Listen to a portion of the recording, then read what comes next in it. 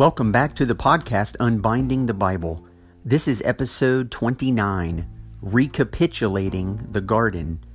And in this episode, I would like to take the time to look at an incredibly familiar and yet very, very significant passage from the New Testament, the first 11 verses of Matthew chapter 4, known as the temptation of Jesus in the wilderness. And I would like to explain the meaning of the rather strange word, recapitulation, why it is important to understand this term, and what Jesus is actually doing in the wilderness temptation, both for us and ultimately for our salvation. And so I think this is a podcast that will stretch across a few of our episodes. This particular discussion, I think you will find it incredibly valuable, and if you are open to what is actually being communicated in these passages, it will change the way you think about your own life and the life of the church and the Christians in it, as well as ultimately what Jesus has come to do for the world. And so I'm very excited to get into it. Let's jump right in.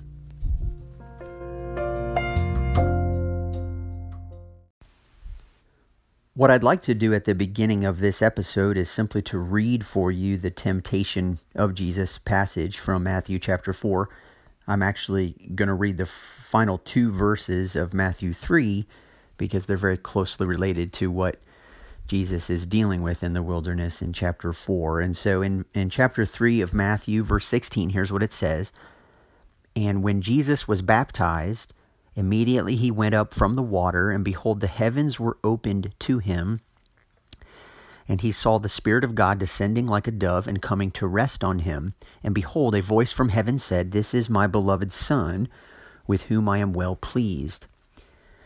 Then Jesus was led up by the Spirit into the wilderness to be tempted by the devil. And after fasting 40 days and 40 nights, he was hungry. And the tempter came and said to him, "If you are the Son of God, command these stones to become loaves of bread." But he answered, "It is written, man shall not live by bread alone, but by every word that comes from the mouth of God." Then the devil took him to the holy city and set him on the pinnacle of the temple and said to him, "If you are the Son of God, throw yourself down. For it is written, he will command his angels concerning you, and on their hands they will bear you up, lest you strike your foot against a stone." Jesus said to him, "Again it is written, you shall not put the Lord your God to the test." Again the devil took him to a very high mountain and showed him all the kingdoms of the world and their glory. And he said to him, "All these I give you, if you will fall down and worship me." Then Jesus said, "Begone, Satan, for it is written, you shall worship the Lord your God, and him only shall you serve." Then the devil left him, and behold, angels came and were ministering to him. Now, this passage may be familiar to you, maybe it isn't familiar. This is my middle child's favorite passage of Scripture, and it happens to be one of my favorites as well. But the reason for me bringing it to your attention today, and while I've said I'm going to spend a few episodes on it, is certainly not to bore you.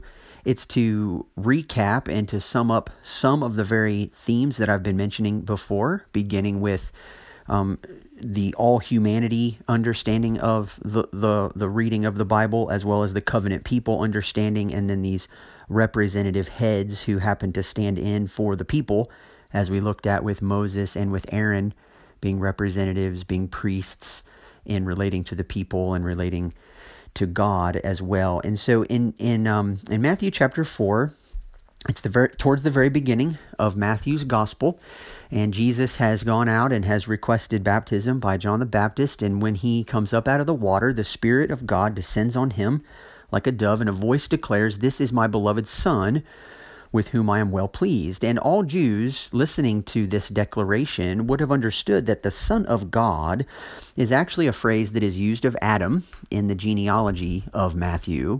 But the Son of God was also a phrase used to describe the role of the king. And King David was referred to as a son of God, as was Solomon and any other king in Israel's history. And it was known and understood that the Messiah would himself also be a son of God. And so what is happening here if you notice the first two of the three temptations of Jesus, it's the phrase "Son of God" that the serpent is actually interested in challenging. And so what is happening here is that, and the reason why I called this Recapitulating the Garden in the title, is because the word recapitulation, it's a fun word. It is strange. We don't usually use this term in regular usage, but it just means repeating, recapping, summing up, doing over again.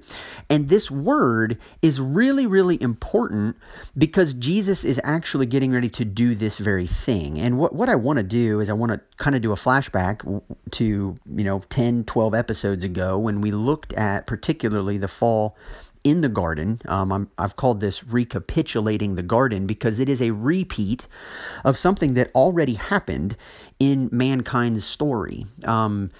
Adam and Eve, as you know, were in the garden, were tempted by the serpent to question the character of the Lord God, were encouraged and sold on the idea that to be rulers over the earth, to be in authority over the earth as stewards and as image bearers and as rulers was best done if they themselves got to determine good and evil.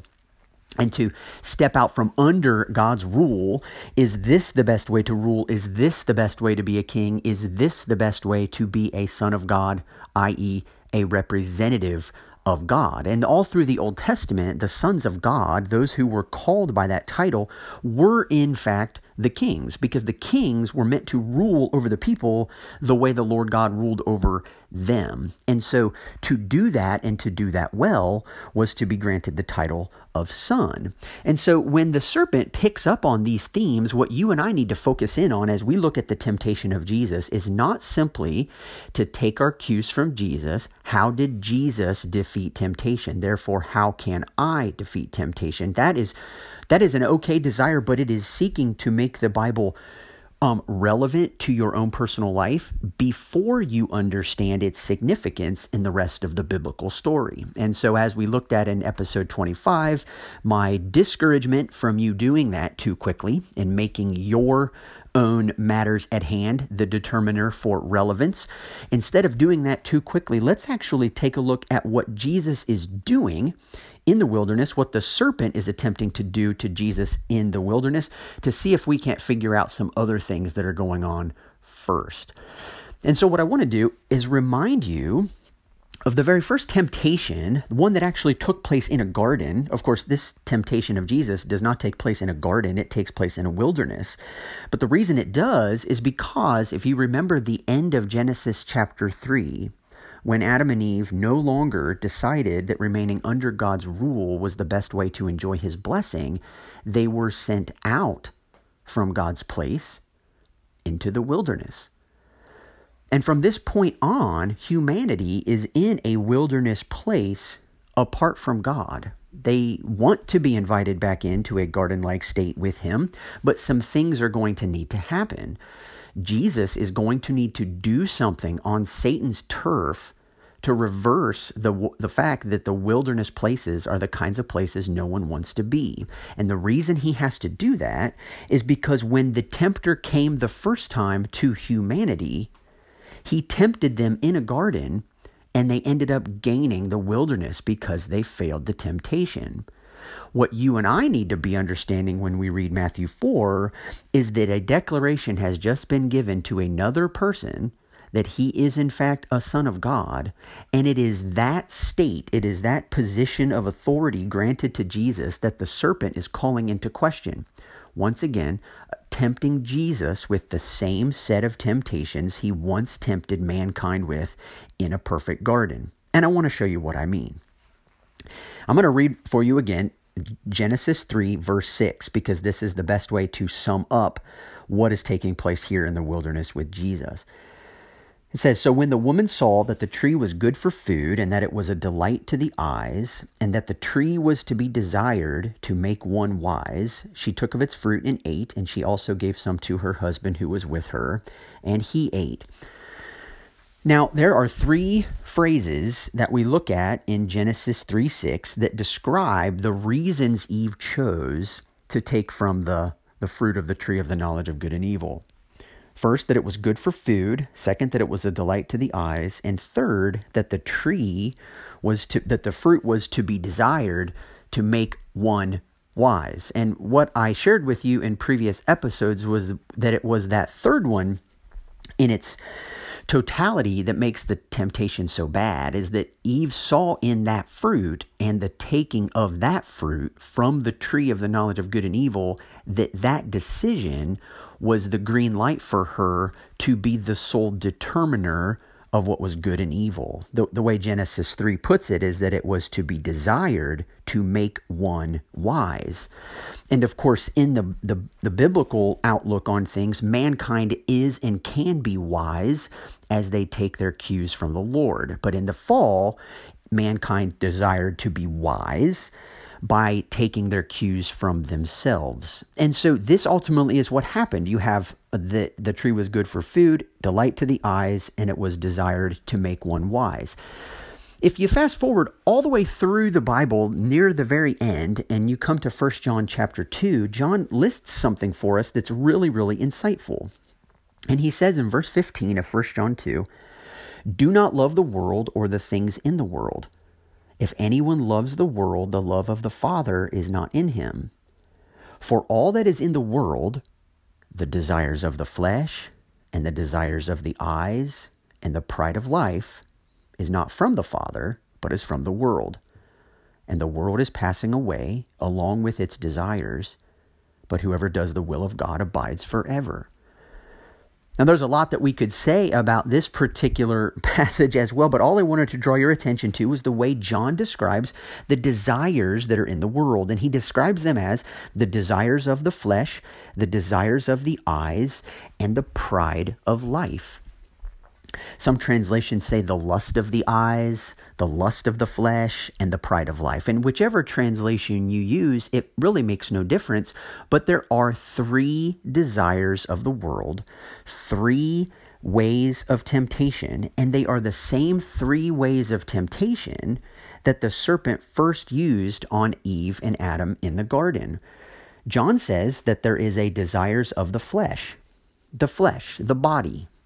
The things that you crave in your physical body, your physical appetites. These things could be something as simple as food, or the need or desire for sex, or the endorphin rush that you get when you exercise. I mean, we're in a very exercise-driven society today, a dieting society where people want their bodies to look a certain way, so they eat food. You know, we have issues of people who desire to eat sweets all the time and have to force themselves not to do so. You have desires for food, desires for the flesh.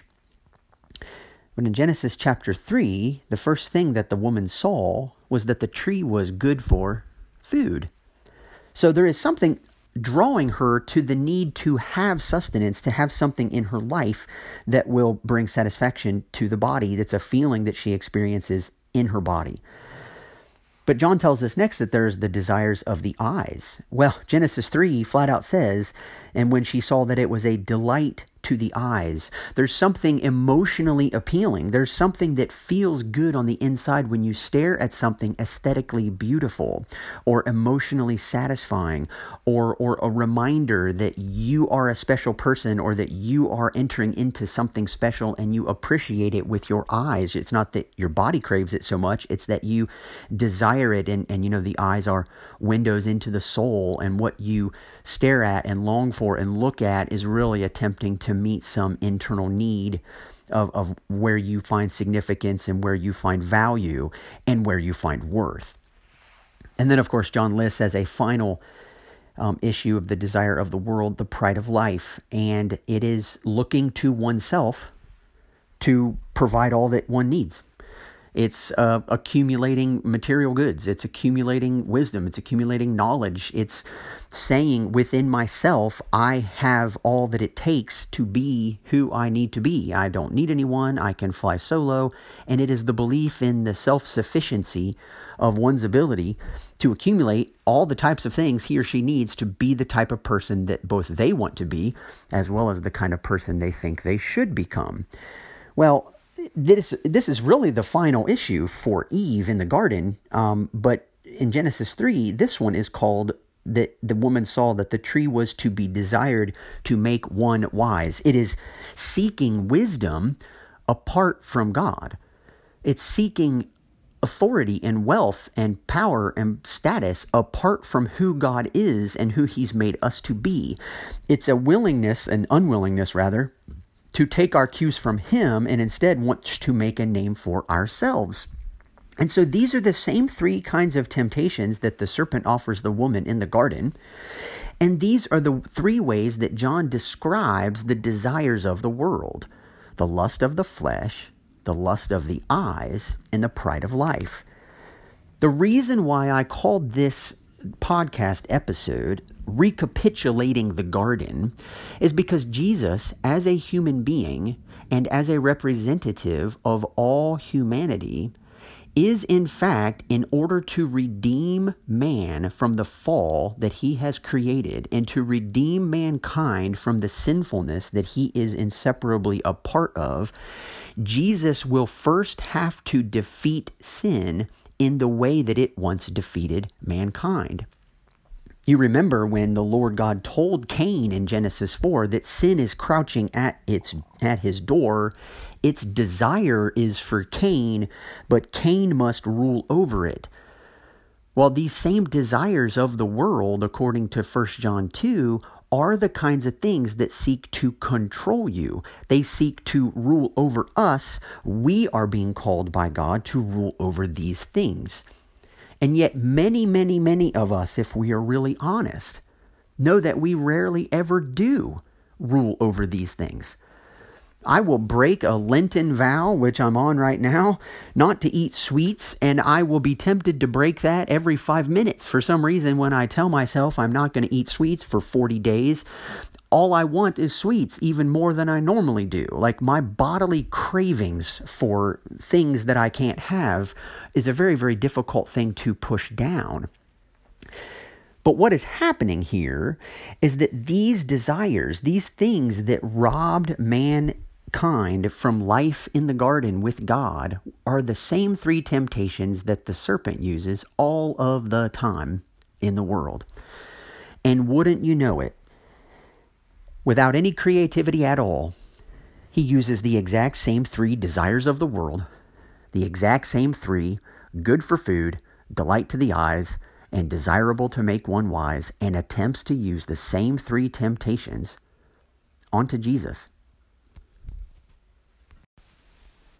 Now, in order to fully understand what it is that Jesus is facing and why, we need to remember back to the original temptation. The first man and the first woman were encouraged or tempted by the enemy to rule over the world in the best possible way.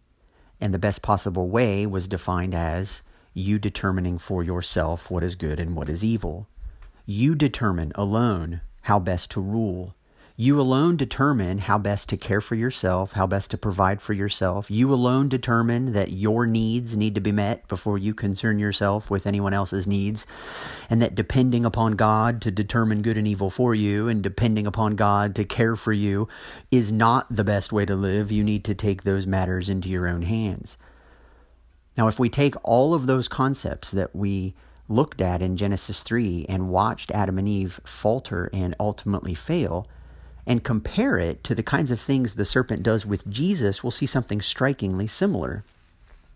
We know that Jesus has just received the declaration from a voice from heaven saying, "This is my beloved Son in whom I am well pleased."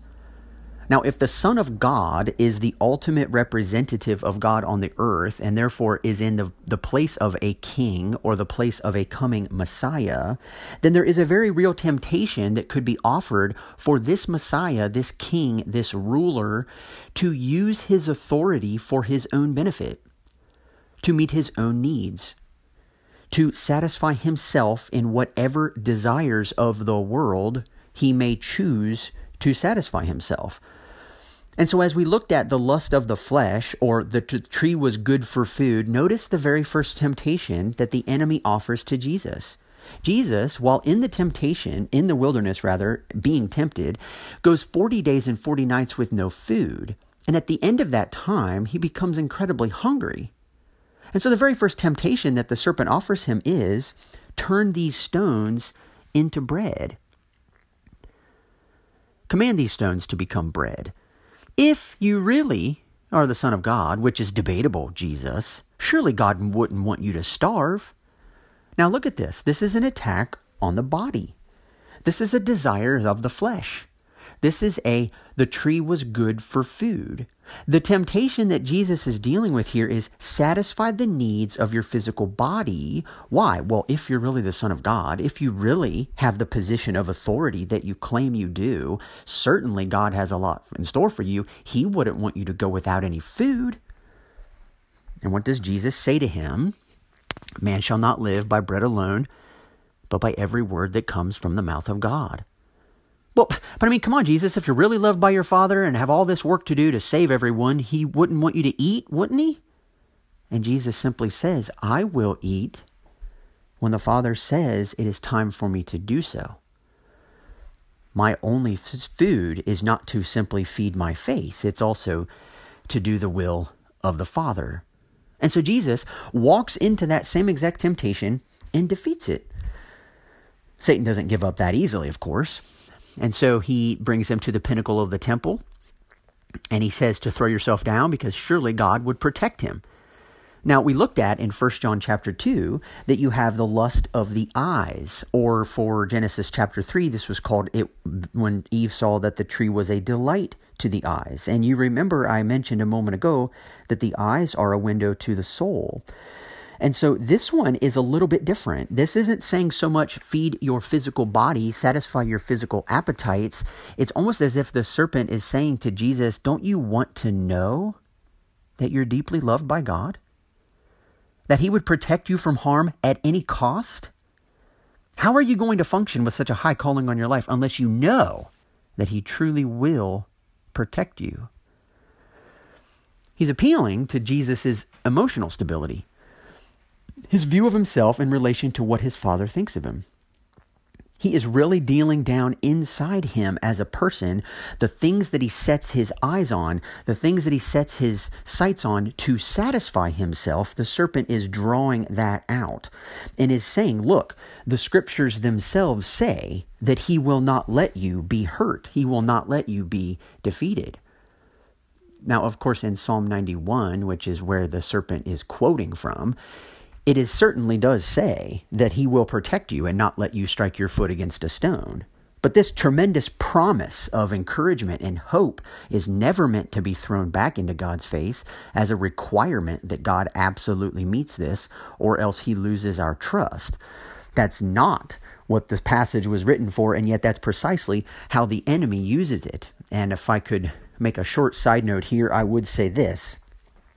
Be very wary of simply quoting a Bible verse as if doing so automatically means that you are speaking on God's behalf to a particular situation. Because the enemy knows perfectly well how to take a Bible verse, quote it word for word, and use it to be applied in the exact opposite way that it was meant to be taken. And he tries that very thing right here, and only then Jesus simply says to him, you shall not put the Lord your God to the test.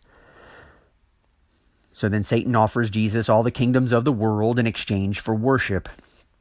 And here is an attack at the very heart of who Jesus is, at the heart of who we all are. He attacks him at the depths of our person and our very spirits. Who or what will we choose to worship? Where will we place confidence at the center of our very being? Who will receive our loyalty, our allegiance, and our trust? Will Jesus' allegiance to and trust in his Father be enough, even if his plan for Jesus involves suffering and death?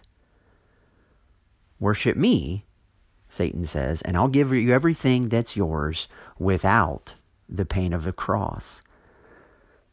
This is ultimately what the serpent is inviting him into. He's inviting him into the desire to make one wise, or the pride of life.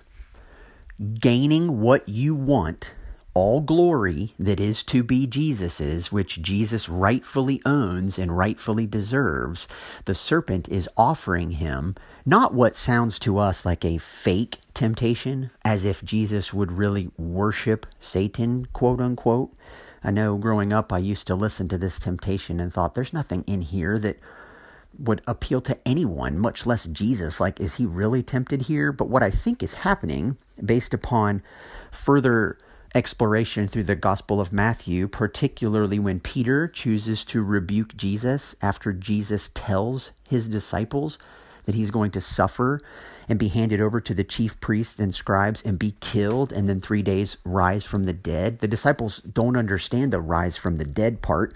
All they hear is that he's going to suffer, be mistreated, and die. And Peter, if you well remember, begins to rebuke Jesus and tells him that that will never happen to him. What are Jesus's words to Peter in response?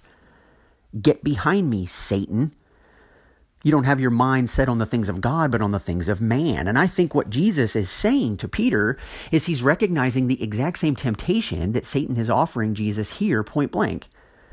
I will offer you all the glory, all the grandeur, all the greatness, all the pride, all the attention, all the focus. And I won't make you go through the suffering, the ugliness, the rejection, the pain, and the death first.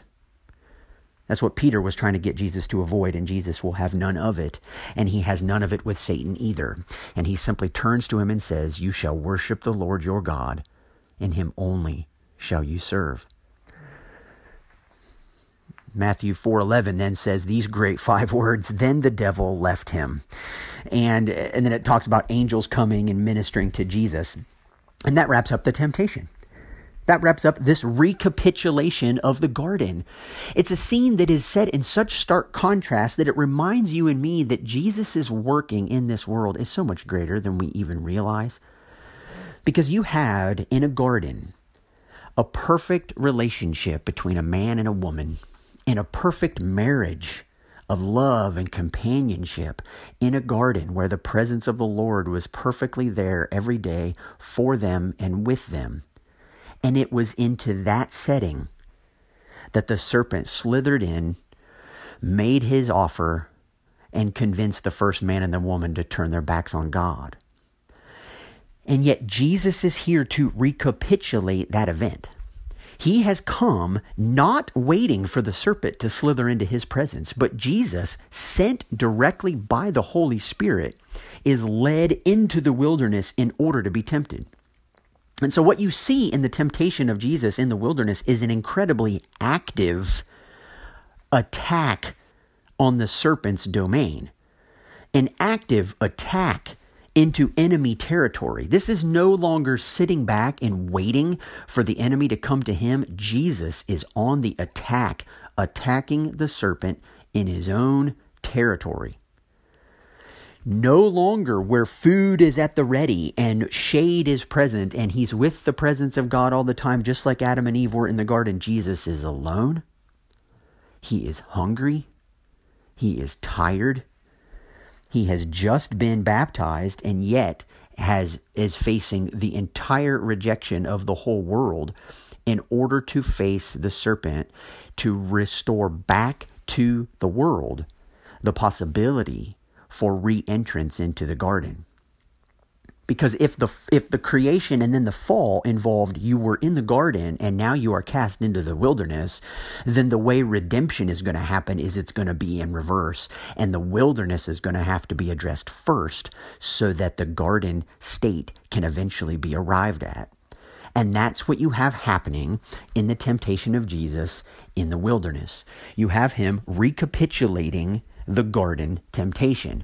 You have him repeating or summing up or recapping the very things that the first man and the first woman endured, failed at, and Jesus comes out victorious on the other side. As the representative human being, he is in fact and has in fact restored dignity, restored authority to the first man and the first woman, And therefore, to all men and all women in this world, rightfully knowing how it is that they learn to rule well in the world. And it is by following the example that Jesus has set up for us, not just his example, but knowing that he has come and has undone the very damage that we once created. That is what he's doing in the wilderness. Jesus is standing in place as humanity's representative head, doing for them what no one else has ever been able to do, and showing us the way back to the Father, creating that opportunity for us, creating that path for us as he restores to us the position of image-bearing rulers over the creation that we originally were created to be. And so that's all the time we have for this episode. I'm just getting excited. I know next week we're going to talk about this temptation again, but from a slightly different angle. I hope you'll be eager to wait for that episode. There are a few bonus episodes coming up in the next few weeks. One on Good Friday and then another one on Easter Sunday morning that I think you will appreciate and find of value. Thank you so much for those who are continuing to support this podcast and have offered me your encouragement, both financially as well as just in writing or in conversation. I appreciate those kinds of things. Love to hear more feedback from you. Would love for you to leave me a review or a rating on whatever podcast app you choose to listen to these episodes on. But in the meantime, have a great week. We'll see you next time.